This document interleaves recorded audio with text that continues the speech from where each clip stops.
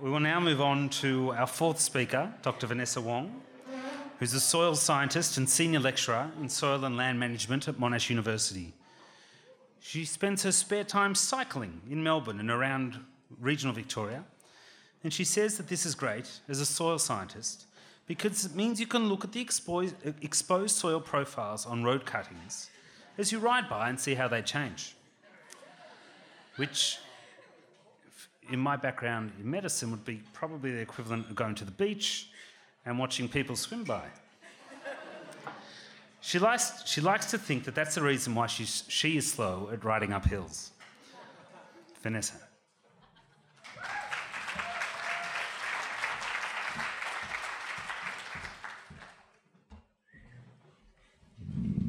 It's a bit tall. Excellent. Thank you. And I'd like to thank Laboratory for helping us celebrate International Year of Soils. So happy International Year of Soils. And while I've got your attention, you should also mark in the 5th of December, which also happens to be World Soils Day. So keep that in mind. Normally, I have about 12 weeks to tell my students how fascinating it is studying soils. Unfortunately, I don't have quite as long tonight, but hopefully by the end of tonight, you'll also see how awesome soils are. Maybe just a little bit awesome, anyway. So soil science is really an interesting discipline, largely because it integrates all of the what we would consider traditional disciplines of science. So you can study soils in the realm of soil physics, soil biology, and soil chemistry. And so tonight, the soil scientist that I'm going to talk about was actually originally trained as a soil chemist. And his name was Justus von Liebig. And it's his contributions to soil science and also science today that allows Australia to be the powerhouse in terms of agricultural productivity that it is today. His discoveries back in the 19th century still permeate through soil science in terms of its research and what we try and understand today. And his studies still permeate through the current research, such as the efficient use of fertilisers, the use and reuse of waste products, and the use of compost on agricultural land. So von Liebig was slightly older than some of the other scientists that we've heard about tonight. He was born back in 1803 in Germany, and his father was a dealer in drugs and colours. So this took me a little while to work out what exactly drugs and colours were, but it's assumed that the chemical processing in terms of the production of both pharmaceuticals and also paints and varnishes, which sort of implies that the colours part, excited the young von Liebig, which sparked his initial interest in chemistry. So as a young scientist, he studied in Germany at the University of Bonn and then throughout Europe in other European universities. And during his studies, he actually crossed paths with a number of important, other famous scientists. So this included Louis Pasteur, who he had a bit of a spat with later on in his career. But also he crossed paths with a scientist by the name of Alexander von Humboldt. And his work on biological geography eventually laid the foundations of what we now understand is as the modern discipline of biogeography. So von Humboldt was actually quite impressed by Liebig's early work, and he actually recommended Liebig to a colleague of his good friend, a guy or a scientist called Gay-Lussac, and he was a world-leading chemist at that time. Liebig had decided to study under the tutelage of Gay-Lussac, and he learnt a great deal in terms of pure chemistry from him. And it was here, under his tutelage, that it was reported that when the two of them actually finished quite a difficult analysis or quite a difficult study together, that Gay-Lussac would then take him by the hand and they would dance together around a laboratory table. I'm not really sure I would have continued in my discipline had my supervisor done that to me. Anyway, so Liebig's work can actually be divided into two periods. He was, as I was saying, a chemist by trade. So his earlier period focused primarily on pure chemistry. His later career was then focused on applied chemistry. And this is what we'll actually focus on. His key contributions to soil science were identifying the sources of carbon and other essential trace elements in terms of plant growth. Plant nutrition is really important, and it's still important now in terms of improving crop growth, improving pasture growth, and also in terms of ensuring food security for a growing population. The prevailing theory at the time in the 1800s was that humus, organic matter, or black soil was essential for plant growth. We know it's essential for plant growth now, but it was essential for plant growth back in the 1800s, largely because it imparted a vital life force to plants, and this could not be derived from inorganic chemicals. So it was then assumed that plants derive their carbon from soil or from humus or from its organic matter. And this theory was largely based on the well-known observation that virgin soil, or the soil that was observed from recently cleared and highly productive forest land, was incredibly black and was incredibly fertile. So by that line of reasoning, then surely plants could derive carbon from that particular black soil. Liebig saw a few gaps in that observation, and he questioned this theory. Humus or organic matter is clearly the product of plant decay. So how on earth could these first plants on earth ever become established if humus was necessary for the plants to establish? So it brought up this idea of the chicken and egg conundrum. So as any good scientist did, he tested his hypothesis. His first hypothesis in this particular area was that the carbon used by plants is extracted from the atmosphere rather than the soil humus. And so this idea was based on his observations that in any particular piece of land where the area remained constant, plants continued to grow. And as plants grew, the amount of carbon that was held in the plants increased, but the carbon held in the soil didn't essentially remain static or close to static. So the other observation he made as plants grew was that the given area of land didn't actually increase. So there was this carbon that was increasing in the plants, but the carbon in the soil was essentially the same. So to test this idea, Liebig, like all good scientists, started experimenting with plants. He took charcoal, which is essentially an inert form of carbon, so relatively unreactive, ground it up and planted some plants in it. And he observed his plants and looked at them for a little while, and amazingly, they grew. So you have these plants growing in this relatively inert form of carbon, and this led him to the conclusion that if a plant grows in charcoal, which potentially could not actually take up, which provides a form of carbon that the plants could not take up, then the carbon must be coming from somewhere else. It must be coming from the atmosphere. And so he effectively overthrew what was then understood as the humus theory, so whereby the plants primarily took up carbon from the soil. He effectively proved that plants took up carbon from the atmosphere. He didn't actually understand the entire process, but he did prove that it didn't come from the soil. So in his investigations in terms of identifying how plants interacted with the soil, he looked further into this line of study. And so what he did was he took a lot of plants which grew in a range of different types of soils, and he ashed them. So what he essentially did was he harvested the plants and combusted them. And then he analysed the elements that were contained within them. And what he found was that there was a range of trace elements, such as potassium, sodium, magnesium, and calcium. However, what he also found was that these types or these trace elements or micronutrients varied according to the soil type. And from these studies, Liebig then came to the conclusion that a range of different trace elements, including those that I just said, but also those like ammonia and phosphate, were really essential in terms of plant growth. And so, again, he tested out this theory. He applied He applied salt, inorganic salt, in the soils, and again observed their growth. He then also removed some of these inorganic salts, and so what he concluded was that if you removed some of these essential elements or essential micronutrients, plants didn't actually grow.